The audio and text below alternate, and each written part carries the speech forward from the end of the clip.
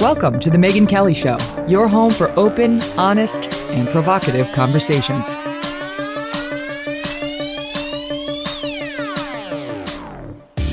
Hey everyone, I'm Megyn Kelly. Welcome to The Megyn Kelly Show. Today on the program, we have got a treat for you.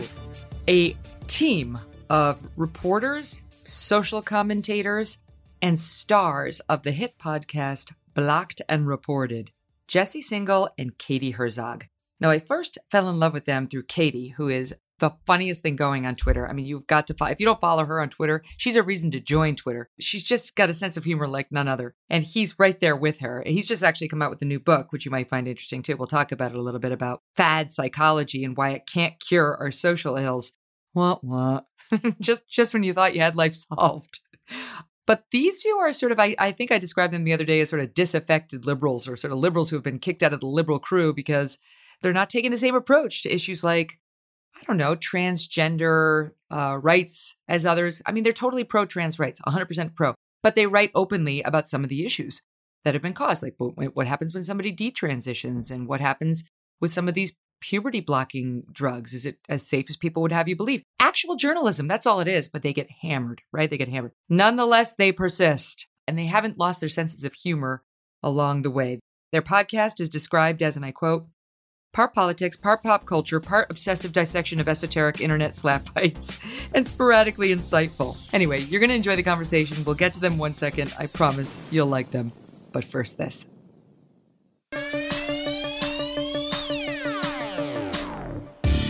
Hey, guys. Hey.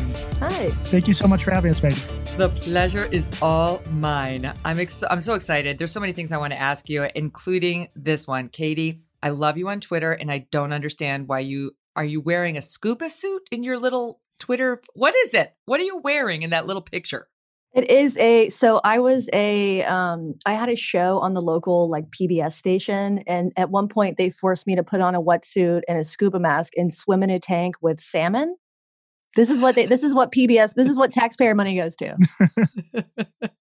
So that's just to see if they were swimming upstream. I don't why did they make you do that? It was it's sort of an environmental kind of show, and it was I don't actually remember what the exact episode was about, but it was an actual tank, like a holding tank for baby salmon that they would eventually release into the water. It was very weird. I love it because to me, it bespeaks of a lack of vanity, to which I cannot relate, but I admire it in other women. Well, it also has the added benefit of not showing my face. So there's that. There's also that. Well, I saw something funny you tweeted out the other day. Maybe it was, I don't know, it was recent, but you said something like, I love taking flights to, where was it? Vail. Colorado? I just got back. Vail. Yeah, I just got back from Vail. Yeah. Vail, because it allows me to keep up in the latest developments in plastic surgery. Also fur, lots of fur in Vail. Oh, is that right? Oh yeah. So okay. It's a whole thing. I don't do Vail a lot, so I didn't know that. It's Aspen Light. Same vibe. Okay. What I do know about, I think it's Vail, is when you go out there and you drive to, the mountain, there's a big liquor store called Beaver Liquors. It's kind of fantastic. I'll have to stop by next time I go. Right. Anyway, we go out to Montana, which is actually pretty nice. And yeah. I don't know. I'm gonna look at it in a new light now for new plastic surgery advances. I had never considered that, but every time I go to Scottsdale, Arizona, or LA, yes, I have the same feeling as you. I'm probably only noticing the bad plastic surgery because you surely don't actually notice the good plastic surgery. Well, can I tell you, I think that might be the difference between New York and LA, because the women here, I think, are vain, but they just don't look like they've been trying too hard. Right. In LA, that's what you see a lot of those huge lips and the huge boobs and the huge butts. Yeah. And in New York, it's sort of more like an effortless, wow, why does she still look 20 when she just got her Social Security card, right? In Seattle, it's just flannel and fleece. It's not a very vain city. I don't think I could make it there. No, wait, are you there? No, I live in a Navy town outside Seattle, but that's where I was for until I bought a house out in kind of the suburbs. But yeah. Okay. You tell me, but whenever I do a story about some conservative who got run out of Seattle for a bad tweet or I'm like, I I'm not a conservative, but I think I'm associated enough with the brand that I don't think I'd be happy. I think people wouldn't like me. You would be run out of town. I mean, I'm not kidding when I say, like, Alex Jones was in Seattle for, I think, like five minutes before somebody threw a cup of coffee in his face. Oh my God! Wait, Yeah, you're not I'm not equating kidding. me to. No. I'm not equating the two. I'm not equating the two. Not at all. I mean, But I'm Katie just saying, Herzog yeah. couldn't really live there. They Right. got Right. stickers all up calling her a turf and everything. Right. If I'm problematic, you would be incredibly problematic in Seattle. Yes. Where are you, Jesse? Where do you live? I live in Brooklyn. I'm recording this from my parents' house outside Boston. I'm visiting them. Okay. So how did you two connect? Online. We met first through email. I emailed Jesse when I was working on a story about detransitioners, and then we became Twitter buddies. We get asked that question a lot, and I think we should start giving different answers every time. Say we met at Twitter rehab or something like that. No, we were married briefly in the 90s. It's a long story. Yeah, we met at Adult Swim Camp. Oh no, I like that. Yeah, okay, but really, so we just met online. Yeah. So it was Twitter love that brought you together, which I like. Or It was Twitter love. It was Twitter love that brought me together with you too. I fell in love with both of you guys. Just, you're so clever. Your approach to humor is so, you're not afraid to say anything, which is rare in a journalist. You make fun of anyone and everything, which I also love. Most of all yourselves and each other. So there's something kind of endearing about your act, like just the two of you mocking each other in a loving, respectful way. But there's something very, I think, like, refreshing. underneath the Twitter shtick, there's no actual personality, so we need to build up this front. That's it. So now, are you? The other day when I was teasing you guys, I'm like, how should I tease these guys? And I went with something like, what did I say? Like ostracized liberals or heterodox. I know you hate that word, liberals. But like, am I correct to say you're more left leaning, but you've kind of been kicked out of the club because you've reported honestly on certain trans issues that have led people to say terrible things about you? I think that's fair. I mean, it's weird. So the reason I bristle a little at heterodox is, like, when you look at the views we've actually expressed, 95% of the country would find them uncontroversial. What's so weird about media right now is, like, you need to be in that 5% to remain in the good graces of sort of everyone on Twitter. And yeah, I mean, I think we've tried to push back against the idea that we've said anything all that controversial, although the fact that people treat it as controversial tells you something. Yeah. Well, so let's talk about that, because there was a great piece about you, Jesse, in Quillette that I recommend everybody read. It's called "The Campaign of Lies Against Journalist Jesse Singal and Why It Matters." And it sort of lays out what happened to you. But one of the points I want to start with is the guy makes a great point. The author makes a great point about how all the stuff you've said, I've said it, a lot of people have said it, and it's not a thing. If you're at all affiliated with the right, you don't get in trouble for saying all the stuff you've said and reported. If you are affiliated with the left, they come for you. So why do you think that is? Why do you get in such trouble for reporting that? It's not even like, hey, you should consider detransitioning if you're trans. It's, hey, some people have detransitioned. Like, that's like your reporting in a nutshell.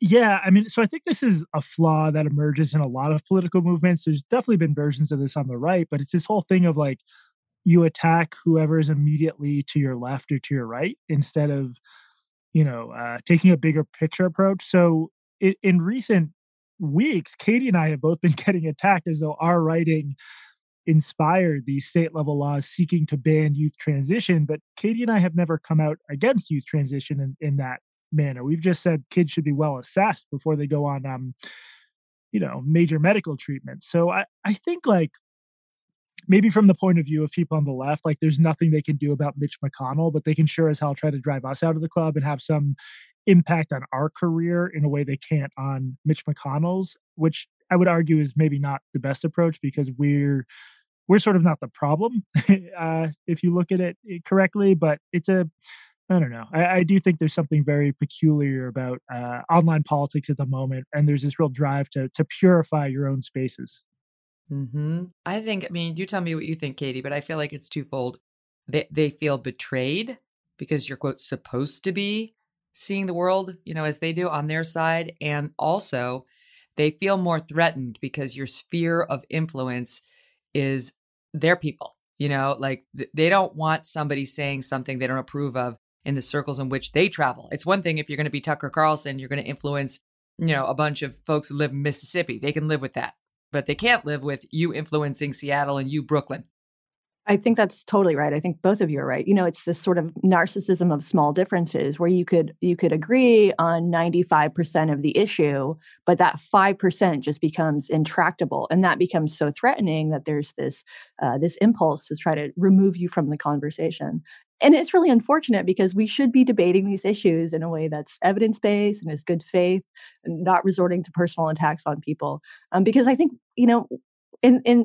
in reality, we all do want the same thing, which is good outcomes for everybody. But our ways of getting there are very destructive.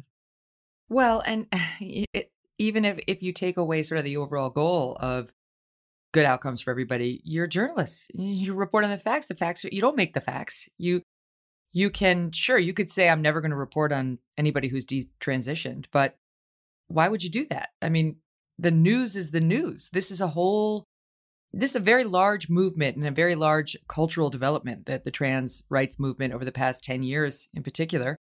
And we have to be able to report on it. And you don't get to just report the news that is pro one piece of it, or it's not even a pro or anti.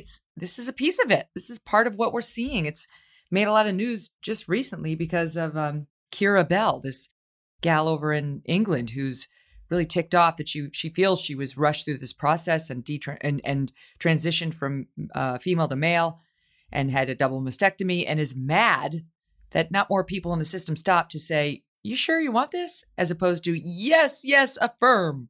Yeah. And well, what's so disturbing about it is Katie and I both see ourselves as journalists, opinion journalists, but we're not activists. It's not our job to only present one party side or the other. And the complete collapse of scientific journalism on this one subject, where it's just not treated like it's basically like a biomedical ethics question. It is really complicated to know how to best help a 12-year-old who is in genuine anguish, but the only tools you have in your tool belt are these treatments that are experimental. According to the UK government, there is not great evidence for them. I happen to think that they are the best bet for kids who would otherwise suffer a great deal, but there's a genuine conversation to be had here. And it depresses me that we've gotten to the point where I almost have to point people to right-wing outlets that I on other issues don't trust very much at all, because our side of the aisle just isn't covering this issue well. And covering this issue well does not mean invalidating these kids or saying they should never go on hormones. It just means treating it like any other scientific controversy. I found that really demoralizing and infuriating.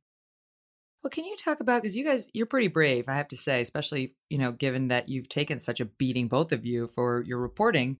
But I did hear you guys talking about recently these, I think it was puberty blockers, and how there really are risks to these. And I will confess, I was in the camp of I'd heard people say that they could have potentially bad effects, but I never really researched it.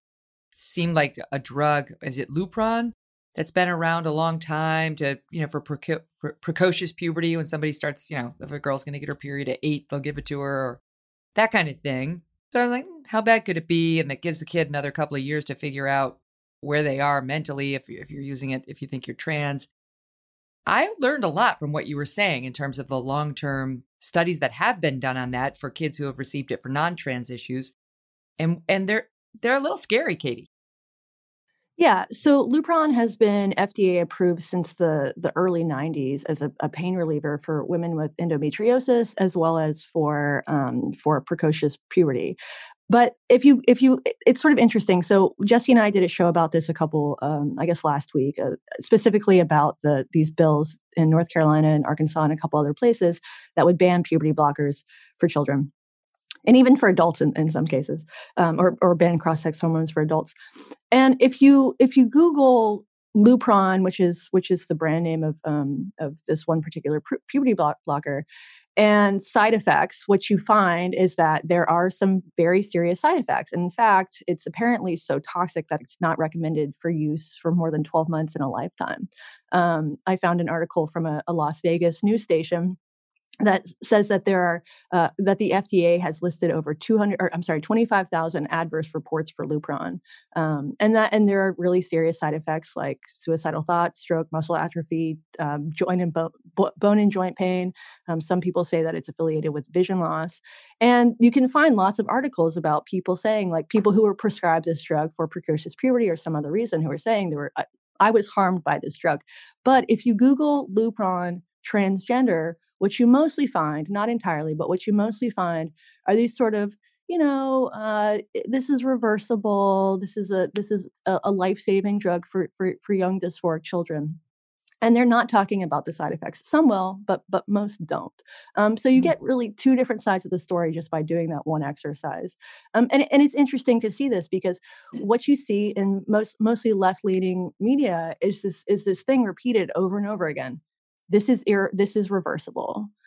This is just a pause. And it turns out that that's probably not always the case. And if you really care about trans kids, and I'm not saying these activists don't care about trans kids, I think they really do care about trans kids. But if you care about them in a smart way, we should be acknowledging the potential side effects, because to not do that is going to cause actual harm to the kids that you are supposed to be helping. And this isn't to say that puberty blockers shouldn't be legal. Both of us are very much against these state bills. We don't think that the state has any business getting in between, patients and doctors when it comes to this, or really other issues, other healthcare issues. So that's not the answer either. But we really do need to grapple with the very real effects of this medication, and we need to do it in a way that's honest, and not sort of, not turn it into a culture war issue. And this has become a culture war issue, and that is making it harder to actually get to the bottom of what's going on right now. Well, it's so crazy when you list those side effects and you think they just stopped the J&J vaccine for 6 incidents of blood clots out of 7 million vaccines, right? Six blood clots and 1 death, though we don't know the circumstances of that. So, but I mean, out of 7 million vaccines, it's a minuscule amount. And look at all the side effects you list on this one drug, very popular and being dispensed at the ready. But one point I want to follow up on is, I think that the reason some of these more red states are feeling like they need to pass these bills, and the bills, I'll be honest, they make me somewhat uncomfortable. But I think the reason they're feeling like they have to do it is because the doctors have surrendered to these far left scolds who just tell them they have only one option, which is to affirm and then prescribe. Otherwise, they're going to be in trouble. They'll be in trouble with the licensing board, the massive medical industries like the AMA and American Academy of Pediatrics. They're sort of leaning on these doctors now to prescribe the drugs as requested and to just affirm. And I think that's scary too to a lot of parents who would prefer to have an objective medical take on where their kid is. I mean, this is one of the real problems right now, is like trans healthcare is just a complete Wild West in the US. So the story I got in trouble with about this stuff on was for The Atlantic. It was a long story. I highlighted several clinicians who are seen as affirming clinicians. They are seen as the good guys. In my view, they did a very good job helping kids work through these issues, helping them decide who would benefit the most from blockers and hormones.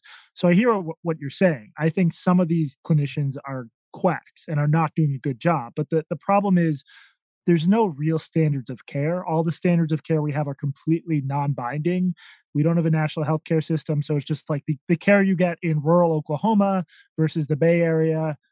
It may be awful in both places, but in complete opposite directions. There's just, I feel so bad for parents going through this, because it's like a roll of the dice, whether the doctor your kid goes to or the therapist your kid goes to has any idea what they're doing. And that's not a good situation. Mm-mm.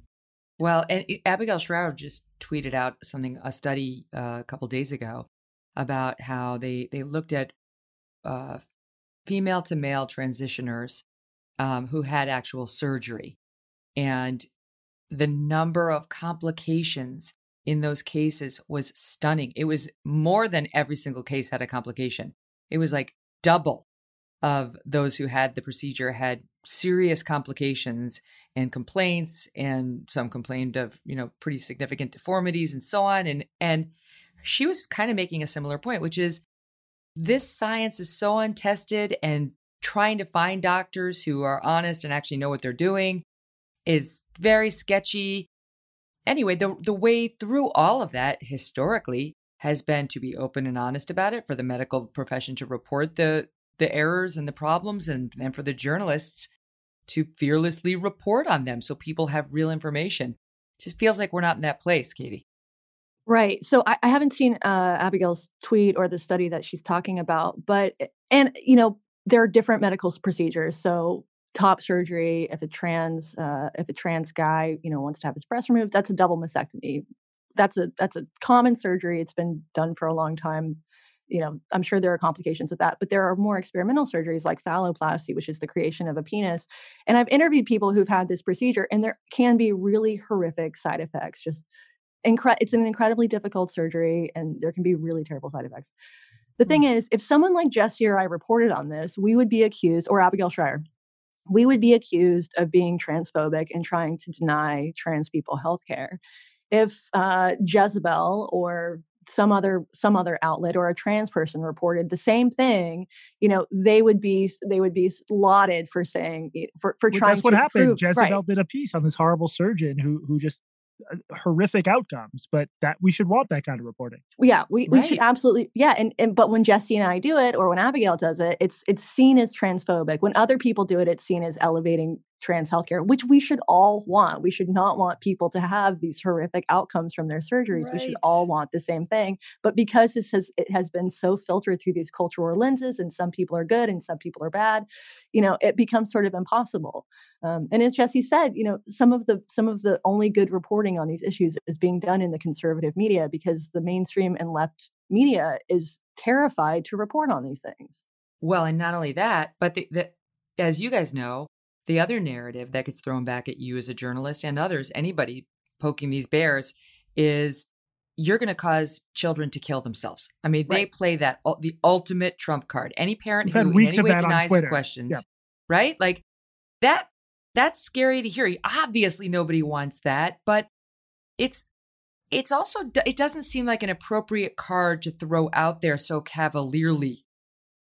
No, it's dangerous. And we also don't know that it's true, that if you tell a kid, no, you cannot have puberty blockers at the age of 13, that does not mean that the child is going to kill themselves. And that's a very irresponsible way to report on suicide. And this goes against all of the acceptable standards of reporting on suicide. You do not want to spark a suicide contagion by telling children that if they don't get what they want when they want it, the inevitable outcome is suicide. It's everything's sort of, what do they say, ass over head when it comes to the reporting on this stuff. But it's gotten personal with you guys. And Jesse, I confess I didn't realize quite how bad it was until I read the piece in Quillette. So I hope I'm not. I love Coleman Hughes. You guys know him, right? Yeah. So he had me on his podcast, and he refused to ask me about my NBC cancellation and that whole thing, because he said, he didn't say it when I was on the air. He said it later when he was taping the intro, and I heard it when I listened back to his intro. I'm not going to ask her about it, because one of the problems with cancel culture is you re-traumatize the person when you keep asking them about it and making them relive it. And I was like, yet another reason to love Coleman. Yeah, he's great. So I don't mean to, bring up just the awful things, Jesse, so forgive me. But I did want to ask you, because what they're trying to do, these sort of trans activists, I guess they are trans journalists, or not even necessarily trans journalists. Some of these are just like one of the ones he talks about in his piece is a quote, popular parenting columnist named Nicole Cliff, who have come after you in really, and I want to say up front, zero proof for any of this. It isn't true. But I mean stuff like he sexually exploited at least a dozen trans women, and that that one's true. Yes. That you were sending out dick pics, not true. Like, that's verifiable. But I mean, they went to the place that hurts. Yeah, I will say, I mean, one of the, and I don't mind you asking, it's not traumatizing. I mean, it's infuriating. Basically, this started in 2016, sort of the light version of it, after I wrote another controversial article about a gender clinic in Toronto that was closed. But after the 2018 Atlantic article, a lot of weird so-called sock puppet accounts popped up on Twitter, basically trying to contrive some sort of Me Too event against me. They would say that I had sent inappropriate pictures, that I had sort of tried to hit on trans women, just basically anything from the sort of Me Too playbook you can imagine, all of it fabricated. And I was able to ignore it because it was mostly just weirdos. And you don't necessarily want to give oxygen to weirdos by responding to them aggressively. But things really escalated when Slate's parenting advice columnist, Nicole Cliff, publicly announced that I was obsessed with trans women and that I had repeatedly tried to get them to meet me for lunch under shady circumstances. I've laughed because I don't like people. I don't like meeting people for lunch. But intermittent fasting, he would never do. Honestly, I'm a grab an egg and cheese at the bodega kind of guy. Does it, the intermittent fasting? 100%. We have to do a show on that. It actually works. Starvation is a good way to lose weight. Totally. Yeah. As it turns out, if you don't actually eat, you lose weight. I'd never put two and two together like that. I just don't eat between the hours of 8 p.m. and noon. And then I eat like a fiend, and it's awesome. All right, sorry, keep going, Jesse. So yeah, bodega, cheese, that's more your thing by yourself, cheese, not with real people. Exactly. Not with real people. I hate real people. No, and so just seeing this stuff escalate and always with no proof, and it gets so ridiculous. I mean, one trans writer accused me of slut shaming her, and the start and the finish of that allegation is I complimented a piece she wrote about dating as trans. I just in a parenthetical I said, "How dare you, monster!" So there's a really good book called Galileo's Middle Finger by a woman named Alice Drager. I believe Katie sends it to people who get sort of publicly shamed. And it's about what happens on the left if you're seen as crossing certain lines. And most of the book is about the horrific rumors that get spread against people, often with no proof, for doing this. I'm lucky that this all happened to me in my mid-30s rather than my mid-20s, because I genuinely think it would have ruined my career otherwise. If I hadn't yet been established as a journalist and had good editorial contacts, who would want to commission a piece from someone like me with all this stuff floating around online? It infuriates me there's no accountability for professional journalists who spread these lies, delete the tweets, never apologize. If we can't agree that journalists shouldn't spread public slander about their perceived enemies, what's left within journalism? Why should anyone trust us? So that's what's really gotten me about this. People can misinterpret my work, they can call me transphobic, but to just fabricate lies about someone, that it's been an unpleasant experience. Well, and I see you fighting back now sometimes, and I like it. There was somebody out there, her name is, I guess she's a video game developer, Brianna Wu, who tweeted out about you. She piled on and said, "I have my own Jesse Singal stories I've never shared publicly. One day I will. And I have receipts."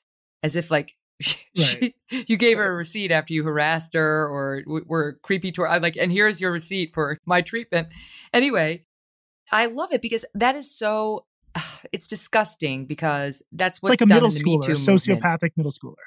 But it's been done in the Me Too movement with people saying, I've got my own stories about this guy. You know, one day I'll tell him. And sometimes they come through. That happened in the Andrew Cuomo case with the accuser number one. So I think it has this tendency of getting people to believe it. And you quickly respond saying, Brianna should share these stories immediately. I think it's really important to get to the bottom of this. Oh, what a shock. No receipts were provided. No additional claims were made. And they never will be. Well, the great thing about that particular story. So Brianna Wu is not just a video game developer. She ran for Congress twice, did not win as clearly. But one of our followers offered to put up $1,000 if she would share the receipts, and then other people started pledging money. It was the safest bet you could have possibly made. But we got like $60,000 of pledges that people would donate to the charity of Brianna Wu's choice if she could just provide the evidence that she claimed that she had, that Jesse had, done something untowards to her. And she just, never happened. So that's honestly, amazing. Right. So I think that she was actually harming trans children. I mean, think of how many trans orphans $60,000 could have fed. Good point.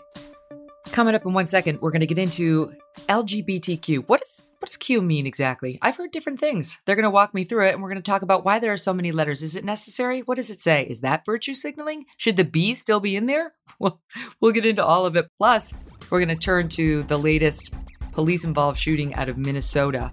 As you know, this officer, Kim Potter, now had discharged her weapon instead of her taser, and she killed a young man, Dante Wright. And there have been riots, and there are now charges. and we're going to talk to our guests about it. But first, this. Now, Katie, let me ask you about being a TERF.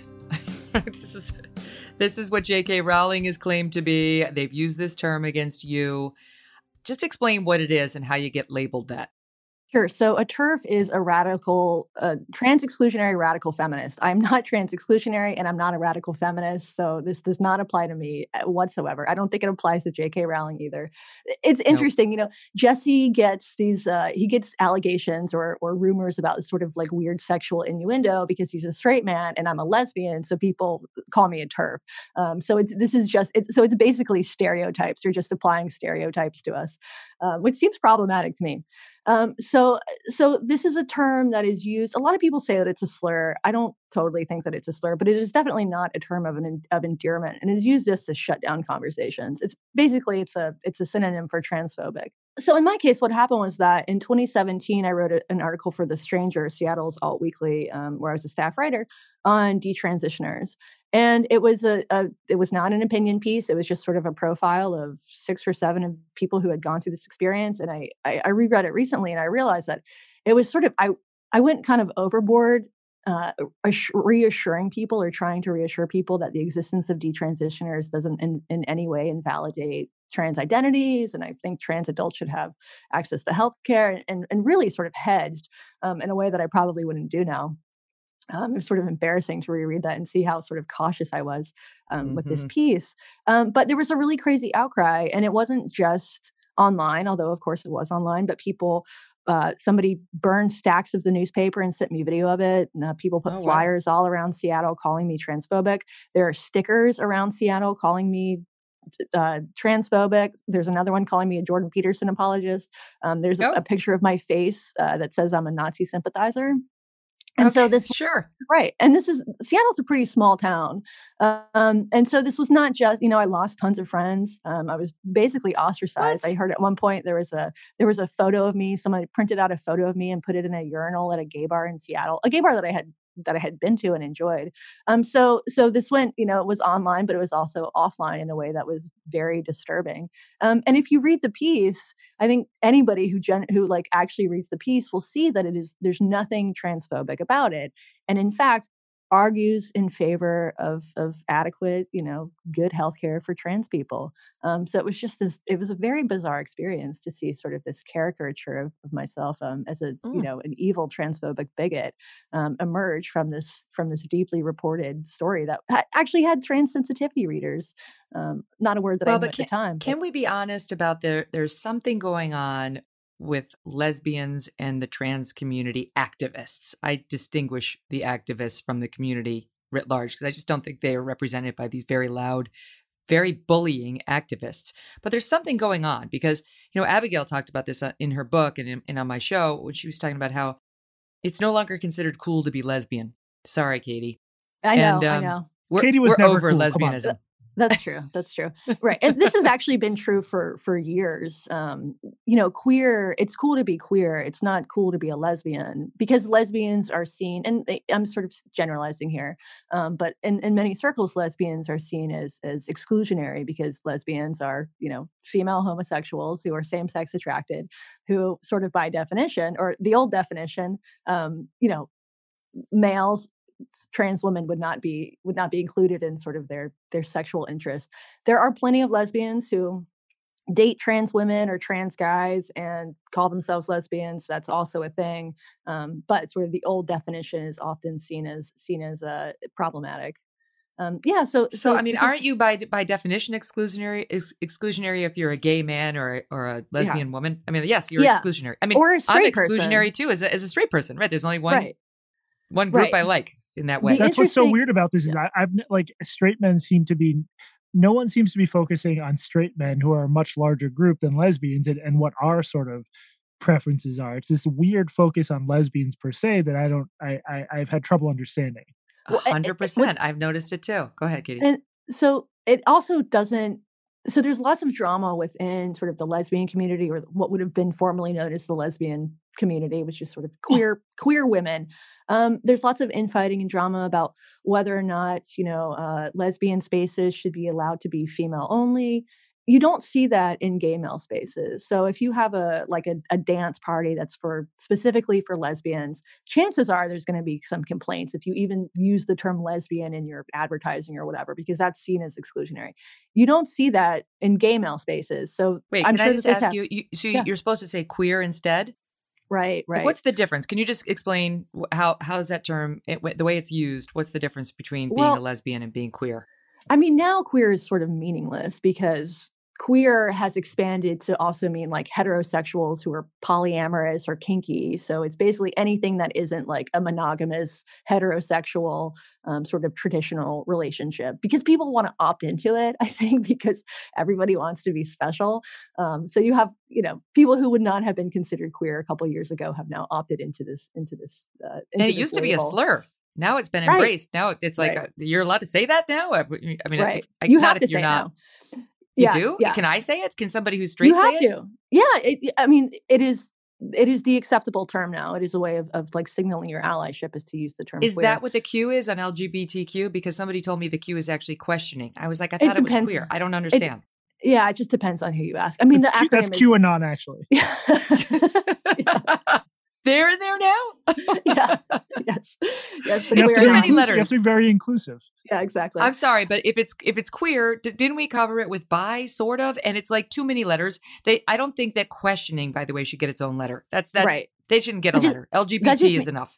That just means that you're an adolescent if you're questioning. And bi is now problematic too, because bi presupposes that there are only two genders. So really if you want to be like the best, the best queer, the best ally, which you are, is pan, which means you are attracted to all genders, all 47 genders. So it's going to be LGBTQ soon. Right. We're just going to get rid of the L and the B. It'll just be Q and P from now on. Yeah, so confused. So there's lots of tension within the queer community. And I should say there isn't really such a thing as the queer community. There's, just like there's no such thing as the Black community or the white community. This is a population that oftentimes doesn't get along, that oftentimes doesn't like each other and doesn't socialize. But yes, there's lots of tension. And a lot of it tends to be generational, where you have older gay men and lesbians who sort of don't understand or don't appreciate the new rules being imposed upon us. I wrote about this for Andrew Sullivan's newsletter, and it did not go over well. I will, to put it mildly. But there is a thing, and this isn't just lesbians, but there are lots and lots of females who are either opting into sort of the non-binary identity or transitioning. And I've seen this in my own friend circle in a way that is kind of mind-blowing. I mean, I should keep a spreadsheet of everybody's pronouns now, because it seems like half of the women that I know are now trans or non-binary and have changed their names. Some of them have gotten surgery, some of them haven't, and just sort of opt into this non-binary thing. But it is a trend. And even saying that it's a trend is something that people think is offensive. But I do think that this is a trend. It's a social contagion. And that makes sense, because lots of human behavior most human behavior, all human behavior possibly, is socially influenced.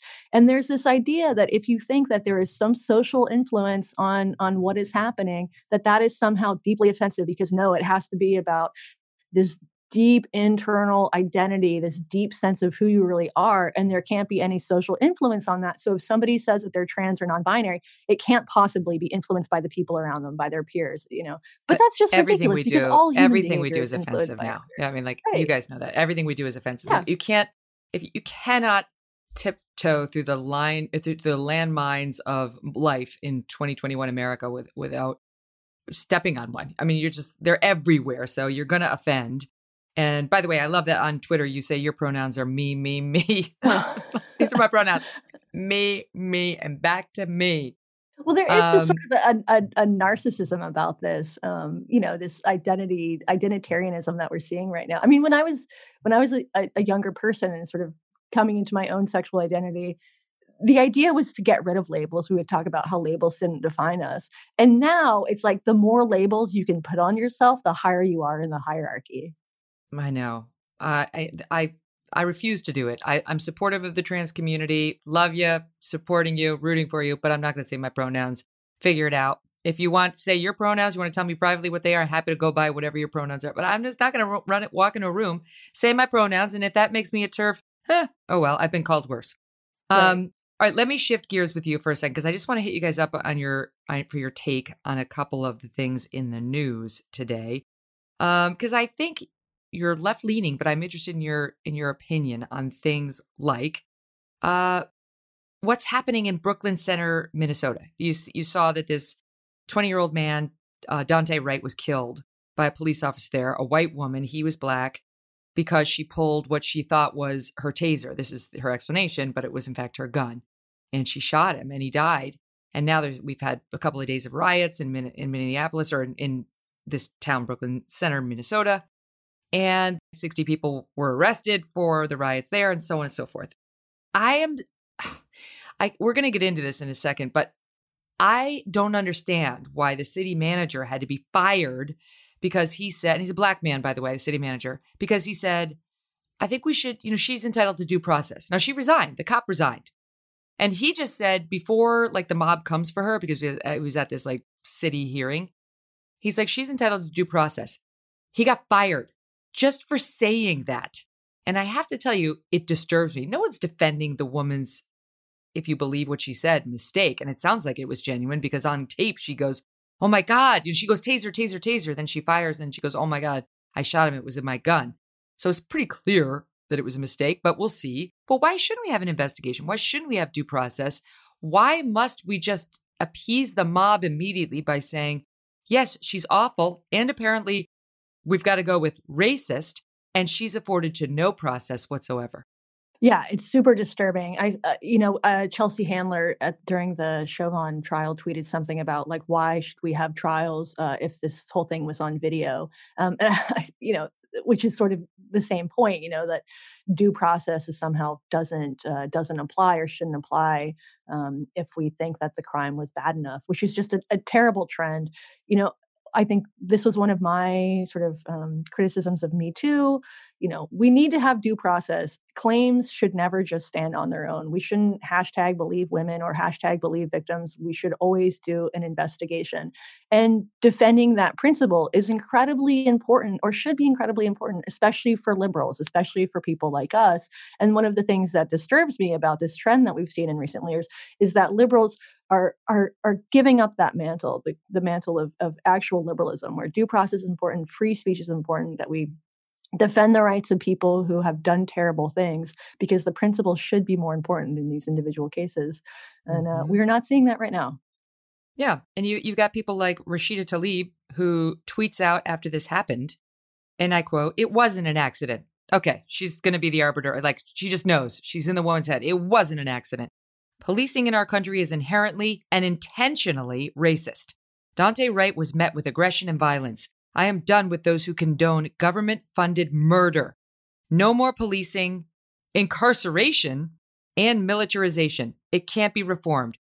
This literally is what Black Lives Matter in their chapter in your neck of the woods in Seattle has said explicitly. Open the jails.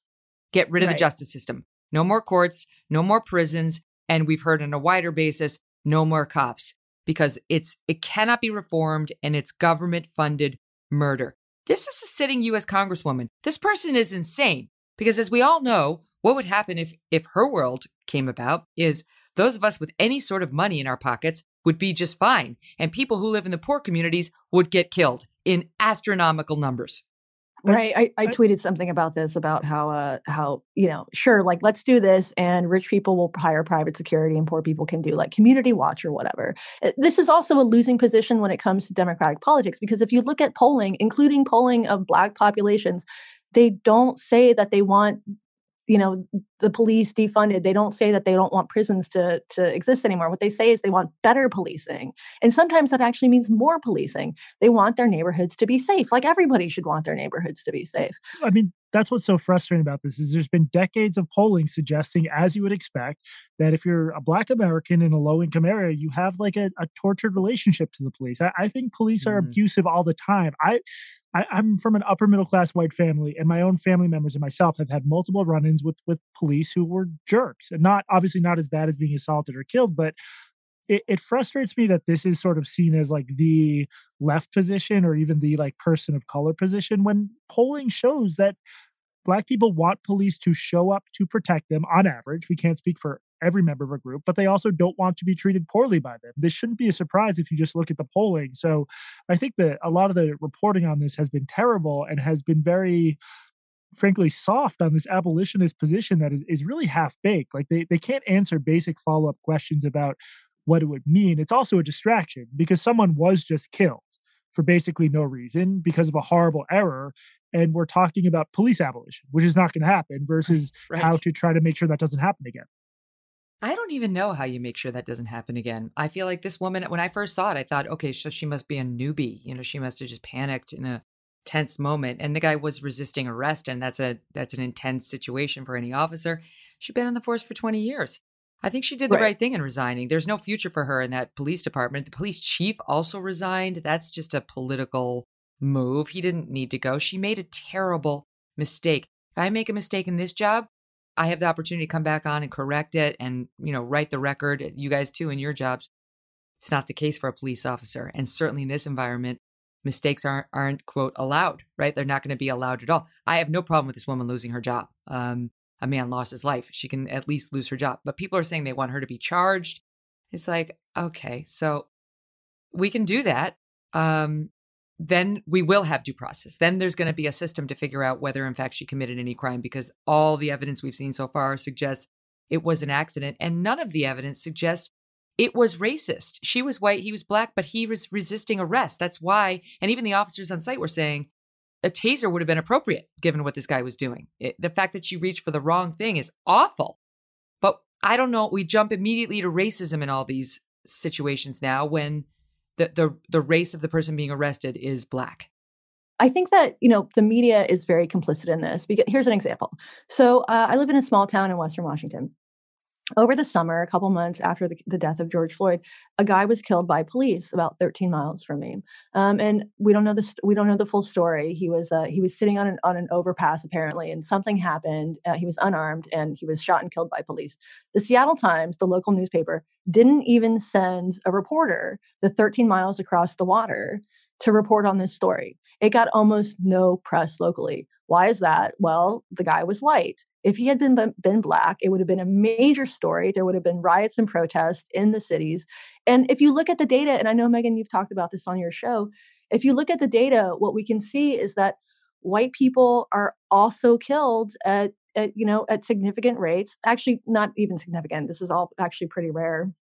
By cops. We know that it is not only people of color who are being killed by police, and we also know that white cops are not more likely to kill unarmed people than cops who are black or brown. But instead of the media contextualizing this and saying, George Floyd was one of 14 or 15, I'm not sure what the number is, but 14 or 15, black men killed by police in 2020. Every time they talk about these incidents, they leave people with the impression that there are many, many more police killings of unarmed people than there actually are. And I've done this. I've asked people. I've said, how many unarmed black men do you think were killed by police last year? And the answer is always at least 1,000, because the media doesn't actually contextualize this. And if the media started doing this, I think it would give people less of a skewed perspective of what's going on. And the thing is, if you want to stop police shootings, ending racism, doing implicit bias training isn't going to do it. That's not going to do it. Nothing at all. It will do absolutely nothing at all. I mean, I do think de-escalation training is clearly needed. I mean, that is a thing. And I remember I interviewed 4 African-American female police chiefs from that, it's sort of the North Carolina quarter, that area, Raleigh-Durham. And they were saying how they very rarely had physical confrontations on the job because as women who tended to be more slight, in stature, they had to learn de-escalation. They really had no choice. They knew they weren't going to be pulling their gun all the time, and they wanted to get to a point where they could handle it. And one of my favorites, she was hilarious. She was like, she showed me her long, beautiful nails, and she goes, "Do you think I'm going to mess these up on some loser suspect?" She's like, hey. Anyway, we need more of that for sure. But we also have to understand this is an inherently dangerous job. And another lesson in all of it, in most of these cases, is don't resist arrest. Go back later, fight it later. If it's a bad cop, if it's a racist cop, if it's a bad arrest, you can fight it. On the scene, all the odds are against you, all of them. So it's just, there's a responsibility within the Black community, within the white community, both, to teach especially our young people, don't resist arrest. It's a losing proposition. You're never going to win. You're never going to successfully flee the police. That's definitely true. And we need to also be talking about mental health. There's also a correlation between police police get called because of a sort of a mental health welfare check, and somebody ends up dead. There are ways to reform the system that don't involve defunding the police and actually might involve giving them more money in some cases, or reallocating it in different ways. But yeah, this idea that we're just going to get rid of police, get rid of prisons, it's never going to happen, as Jesse mentioned. And so it just seems like a distraction, a way of sort of signaling how progressive you are on this particular issue, when it's not going to help anything. It's not going to happen. And if it did happen, it would probably make things worse for the very people who you should be protecting. So Jesse's got a new book out talking about, it's called Why Fad Psychology Can't Cure Our Social Ills. And that's sad to learn, but it can't. And it's better to know rather than continue to practice some of these ridiculous techniques, thinking you're helping yourself when you're not. And my old pal Sheryl Sandberg in her book Lean In included one of these, and Jesse is ready to debunk it. Are you doing it right now? Are you wasting your time thinking this one particular thing is going to help you at home or the office? Stay tuned to find out what it is. But first, I want to bring you a feature we have here on the program called Sound Up. And this is where we play you a soundbite that we think you should hear that's been making the rounds, and we'll talk about it. And in this particular case, it is the sound of the city manager who got fired, the one we were just talking about out of Minnesota, who got fired simply for calling for due process for Kim Potter, the police officer who has now resigned from her position after what she says was an accidental shooting. Listen. In response to the question about termination, all employees working for the city of Brooklyn Center are entitled to due process with respect to discipline. This employee will receive due process. Due process, discipline will be determined. If I were to say anything else, I would actually be contradicting the idea of due process. This guy got fired for saying that. Fired. What is happening to us? One city council member who actually voted to oust him came out and said, I did it because I feared retaliation by the protesters if I had voted to keep him in. Quote, he was doing a great job. I respect him dearly. Again, this is a Black man who loses his job in the wake of the shooting of another Black man who was resisting arrest, not to justify anything, but just for perspective on why the situation was so tense. And so he says, you're asking me if she's going to be fired? We're going to give her a process. No. Not only is that not okay, you're fired too. Police chief's gone, right? And now, when we taped with Jesse and Katie, I actually didn't know this, but just moments after we said goodbye to them, we just found out Kim Potter's being charged with second-degree manslaughter. The now former Brooklyn Center, Minneapolis police officer Kim Potter is going to be charged with second-degree manslaughter. That's the same charge, one of them, that Derek Chauvin's charged with. So somebody thinks that his kneeling on the neck and everything that happened in that case for 9 minutes warrants the same charge against this woman, which we all saw unfold on camera, where she says, taser, taser, taser. And somebody's going to say she was absolutely reckless in pulling out her gun and firing it. Now, I guess you could make the case. Did she not recognize what she was feeling was a gun and not a taser? Well, if you want a due process for that, to figure it out, you got to go. You're going to lose your job too. You have to be quiet and just accept whatever punishment the mob wants. That's how it's going to be. Got it? Mob rule. The mob threatens the city council with riots, which are underway, and they just do whatever they think they need to do. It's not about conscience. It's not about the law. It's not about procedure. It's about avoiding the wrath of the mob. He's fired, and maybe you'll be fired too if you say anything the mob doesn't like. That's our country right now, and it's pathetic. Back to our guests in 1 second, but first this.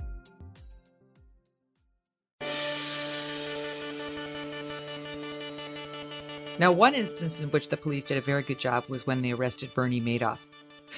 Just transitioning now to that's a really good segue. I realize this has absolutely nothing to do with really our subject matter, but I want to talk about it. He's dead. Bernie Madoff died. And I was just looking through the facts, on the it's not an obit yet, but just the quick write-ups about his death and his life.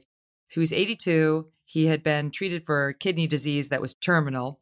I mean, I'm sure you don't treat anything too aggressively when you're in prison. And he stole, they estimated, $65 billion from people. He had 37,000 victims in 136 countries. Everybody from Steven Spielberg to Kevin Bacon to Elie Wiesel, which is truly disgusting. Nobel Prize winner and Holocaust survivor. And he died. And I just, like, that story was so big. He was arrested in December of 2008. And I just think about, like, the carnage left in his wake. His son killed himself. The family was just completely ruined. The other son died pretty young of cancer after Bernie went to jail. Anyway, any thoughts on Bernie Madoff and his passing and his life?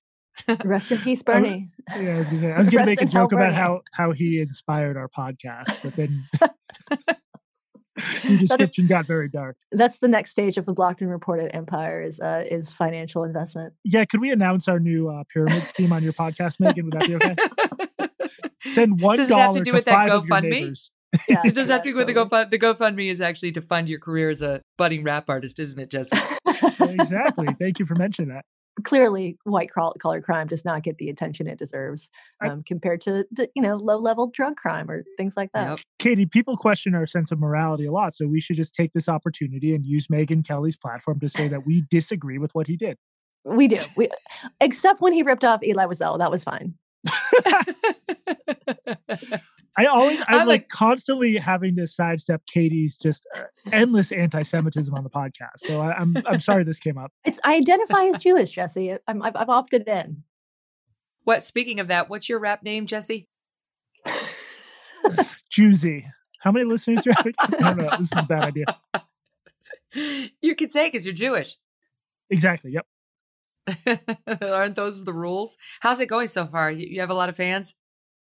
Yeah, we so when we launched the podcast or the Patreon, which is sort of our premium subscription service almost a year ago now, I said that if we got to a certain level of dollars per month, I would release a rap about psychology's replication crisis, which is also the subject of a book of mine, The Quick Fix, that just came out. That's where we're going next. Excellent.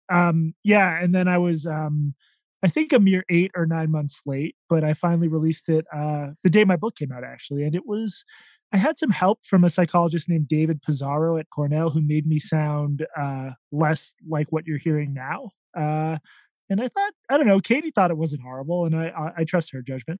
Oh yeah, I'm a real connoisseur of rap music. You should really trust my judgment.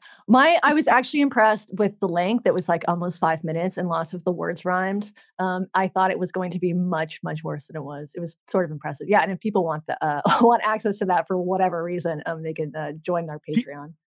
We should use that as a quote for our podcast. I thought it was going to be much, much worse than it was. New tagline. So can I tell you, I was listening to you guys and some terrible music started and I hit the fast forward until I got past it. And then I heard you talking about what it was and I almost rewound, but no, I didn't. So you should listen to it. It's actually impressive. It's been linked to birth defects in like 17 states. All right. Can we talk about your book? Because I'm interested in this. You basically tell us the name of it and tell us my take is you're sort of debunking some of the crazy pseudoscience that we've been depending on in this country to make ourselves feel better about ourselves for the past 30 years. But you're not totally like shitting on it. It's not like there's no potential merit to it, but you're like major asterisks on all of these self-esteem research and all the stuff that's gone down. That's my take. You'll do a better job of naming the book and explaining it. Yeah, so the book is called The Quick Fix: Why Fad Psychology Can't Cure Our Social Ills. It stems from before Katie Herzog dragged me down into culture war hell with her. Mm-hmm. I worked at New York Magazine. I edited a vertical about behavioral science, and I sort of carved out a niche as someone who would be skeptical of the press releases you would get from Harvard or the University of Pennsylvania touting some incredible new finding about human behavior. So I decided to write a book that will basically help people cut through the overhyped claims we often get from psychologists on issues like, the implicit association test, which can supposedly reveal your hidden racism, but has very little evidence behind it. I do talk about the decades-long self-esteem craze, which claimed that like all sorts of societal problems, including crime, could be solved by improving people's self-esteem. There's also a military program that cost about $500 million that supposedly reduces PTSD and suicidality among soldiers, but no evidence to support that, and just sort of a giant waste of money. So there's like, I don't know, if you look around the world, there's a lot to be skeptical of. And my goal with the book is to just help the average reader who might not have much of a background in social science have the right questions to ask when their work or their school adopts one of these ideas. So basically, you've taken away hope from millions of people. Yeah, that's what we do. We're the hope stealers. Just those things you thought might get you out of this crazy ass life and make you succeed from whatever miserable life you're in. Wrong. None of it's going to work. Unless the system radically changed, you're completely screwed. However, if you listen to Blocked and Reported, you can't. Your teeth will be whiter, your skin will be clear, your finances will improve. Exactly. Well, so one of the things my editor nudged me on really helpfully is like a lot of these ideas do have some merit behind them. There's a kernel of truth there. And we have, for individuals, things like cognitive behavioral therapy seem to have some evidence behind them. What doesn't work is the idea that you can give everyone an implicit association test and address a problem of racial discrepancies that dates back hundreds of years, or that you can improve kids' self-esteem and suddenly they'll be better students. A lot of these ideas, when you actually say them out loud, like it's sort of surprising anyone believed in them in the first place. But what about grit? That was the one I was like, so I think of grit. I don't think of grit as like doubling down, determination. Like I'm just going to try to get an A on this test. Although I understand that's a definition. I see it more as like stand tall, take life's punches, forge forward, stop licking your wounds and feeling sorry for yourself. But how are you defining grit? Because that's one of your targets, saying, this one's still a little shaky. Yeah, don't put effort in anything. Adopt the Jesse Singal technique. Grit was this new scale developed by a social psychologist named Angela Duckworth. She won a MacArthur Genius Grant for her work on that and other stuff. She basically claimed that like perseverance and passion matters way more than we think as compared to sort of innate ability, IQ, SAT scores, physical ability. And this really caught on, especially in educational circles. No one really bothered to do the like careful research required to test if this is actually true until recently, at least. And it just turned out to be very overhyped. Obviously, if the choice is like train your kid to be hardworking versus not hardworking, being hardworking helps. But the question of how much it helps or how much that matters relative to their innate ability, the answer there is maybe like not what we want it to be. The fact is that intelligence in a lot of settings might matter 30 to 40, might be 30 or 40 times more important quantitatively than grit. That's so disempowering. Like, if you don't have a high IQ, you're screwed. Well, no, I think there's so many other things that can factor into your success in life. And especially if you can find the right niche and find what you're good at. IQ itself only explains like 40 to 50% of success. There's still a lot of room there for other stuff. But the question of whether you can just like train yourself to be grittier and that on its own will make you much more successful, that's what I'm skeptical of. And I realize like not everyone wants to hear that. But again, if you're a science journalist, you sometimes have to deliver bad news. What about the power posing? Can you explain that? Power posing is this idea that if you stand like Superwoman, Wonder Woman, with your hands on your hips or in some other legs apart, some sort of expressive, expansive pose for a minute or two. A psychologist named Amy Cuddy and her colleagues produce research suggesting this will help make you more assertive. It'll help make you better in negotiation settings. And it's sort of looped in with the Sheryl Sandberg Lean In movement as like a way to help women improve in the workplace. There's basically no evidence to suggest this is true. Not to be a bummer again. That one makes perfect sense to me. What? First of all, if you're standing like Wonder Woman and leaning in, it's not going to end well for you. You're going to topple over. It's very dangerous.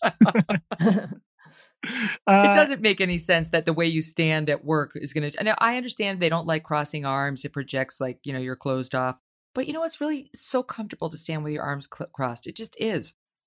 Yeah. There's nothing wrong with that. What about squatting, Jesse? Do you have any information on that? That's how I usually like to do my meetings. Yeah, everyone should just be squatting all the time. No chairs. Squatting and grunting are the keys to success, like caveman style.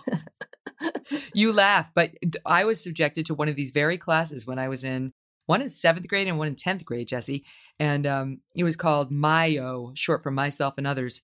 And we were taught about self-esteem. And we were taught how to be an active listener. And one of the things on the list, I remember this, was friendly grunts. And you say that to a group of 11 and 12-year-olds and then make them practice. And the whole room was like, oh, you don't say. This is not appropriate interaction. This is why it helps to grow up in sort of like a secular Jewish household, because you get home from school from all that uplifting, like, here's how to be a good person. You get like a lot of sarcasm and cynicism to balance it out. I feel bad for all you Gentiles. No, are you kidding me? If you're Catholic, I mean, I forgot about the Catholics. It's even worse. Yeah, please. I feel like that's the Jews and the Catholic are like right next to each other on the other than the Jesus being Christ thing. We are the same, and the afterlife. the mommy issues in particular, like, they're very similar, and the guilt. You're right, and the inability to be happy. All those things. Just all that stuff. So what kind of reception have you had? Because it's like, do people close this book feeling? Because I always say, like, it's better to know the truth, right? It's like if you thought you had this great friend and then you find some letter they wrote about you, some email they wrote about you that's like, I actually can't stand her, she's horrible. It's better to know the truth. You know, the truth is whatever it is. It was the same yesterday as it is today. It's just your knowledge may advance. And so I feel like this book is in that vein, right? Like, sorry, but that stuff is actually not scientific. And, you know, it's, if you want to use it to convince yourself otherwise, go for it. But the truth is, it hasn't been proven out. Like, what are people going to feel when they close this book? Again, because of the influence of my editor, I think there's like a fair bit of optimism in there amongst all the debunking, which is what I want. I want people to feel like science is this powerful thing that can help us. We just need to understand it and understand its limitations. So, you know, the reception has been good. And I think people don't like the idea that they've been hoodwinked. And the military one really gets to me, because when you think about $500 million, what the good that could have done for a population that comes back from war totally traumatized, that went to a program that can, in my view, be fairly called pseudoscience. I think anyone should be outraged by that. Mm-hmm. Now, before I let you go, can I ask you guys, because some of your tweeting and some of your banter about enjoying the pandemic has been absolute gold. You're not necessarily anti-lockdown. Explain what you've most loved about the past year. I haven't put on hard pants in a year. That's been really nice. I sort of live a pandemic lifestyle anyway. I don't particularly like the mask, but not interacting with people, it's totally fine with me. I live a podcaster life. Podcaster lifestyle and pandemic lifestyle are very similar. It is nice being on your own. I mean, I'm in my children's playroom every day, and it's awesome. Nobody bothers me except for Abby, and you know, I had her before, so it's fine. Yeah. I mean, it's weird. This is part of the reason I'm a lefty. It's like, if you have some resources at your disposal, we've just been able to shield ourselves from all the worst parts of it. I mean, I can work from anywhere. I don't know, not to end on a downer note, but so many people have been hit so hard from this, and I feel so guilty that it's been relatively easy for me to ride out. And I think maybe we can talk about this some other time, but I think that's one of the fundamental divides that would make it hard for me to ever be conservative. Like, not that conservatives are arguing differently. I sort of feel strongly that we don't have the protections in place we should, given how wealthy a country we are. And I feel guilty that this has been relatively easy for me to ride out. So there's just a last little bit of basically virtue signaling as I sign off. Jewish guilt. Thank you. Jewish guilt. Just keep trying to get those liberals back on your side, Jesse. You work it. Exactly. Yeah, I'm sure that'll do it. Well, listen, good luck with the book. Thank you both so much for being here, and I hope we talk again. Thank you, Megan. Thanks for having us. It's been really great. So don't miss our show on Monday, because we've got former Wisconsin Governor Scott Walker. This guy was a star in Republican politics. Now he's heading up a Young America's Foundation, which is a conservative-leaning group that sort of tries to get the good word out to young people about the joys of being a conservative, and sort of argues with folks on principle about why they think they have the better ideas, and tries to get to young people to make sure they know this is an option for them, right? Like, you don't have to join the progressive side in order to be a good person. There are lots of good ideals on the other side as well. And he's got a plan right now, his group has, for getting organized on college campuses to fight back against some of the woke stuff that we're seeing and some of the messaging. And it's actually beyond college campuses, K through 12. They unearthed a shocking story out of Ames, Iowa, just a week or so ago, which we'll talk to him about. And there's a fun moment in this interview, which we just taped. He helped prepare Mike Pence for the vice presidential debate. And he's got some thoughts on Kamala Harris and how she did and whether she's going to be the nominee for the Democratic Party in 2024. Oh, and by the way, is he going to run? Is he going to throw his hat in that ring? We get into all of it. It was a delightful exchange. And I give him credit for coming on because I think I've said before that he was boring. But he wasn't at all. He was actually really interesting and we had fun. And I liked the guy. And I think you will too. So that's next time. Thanks for listening to The Megyn Kelly Show. No BS, no agenda, and no fear. The Megyn Kelly Show is a Devil May Care media production in collaboration with Red Seat Ventures.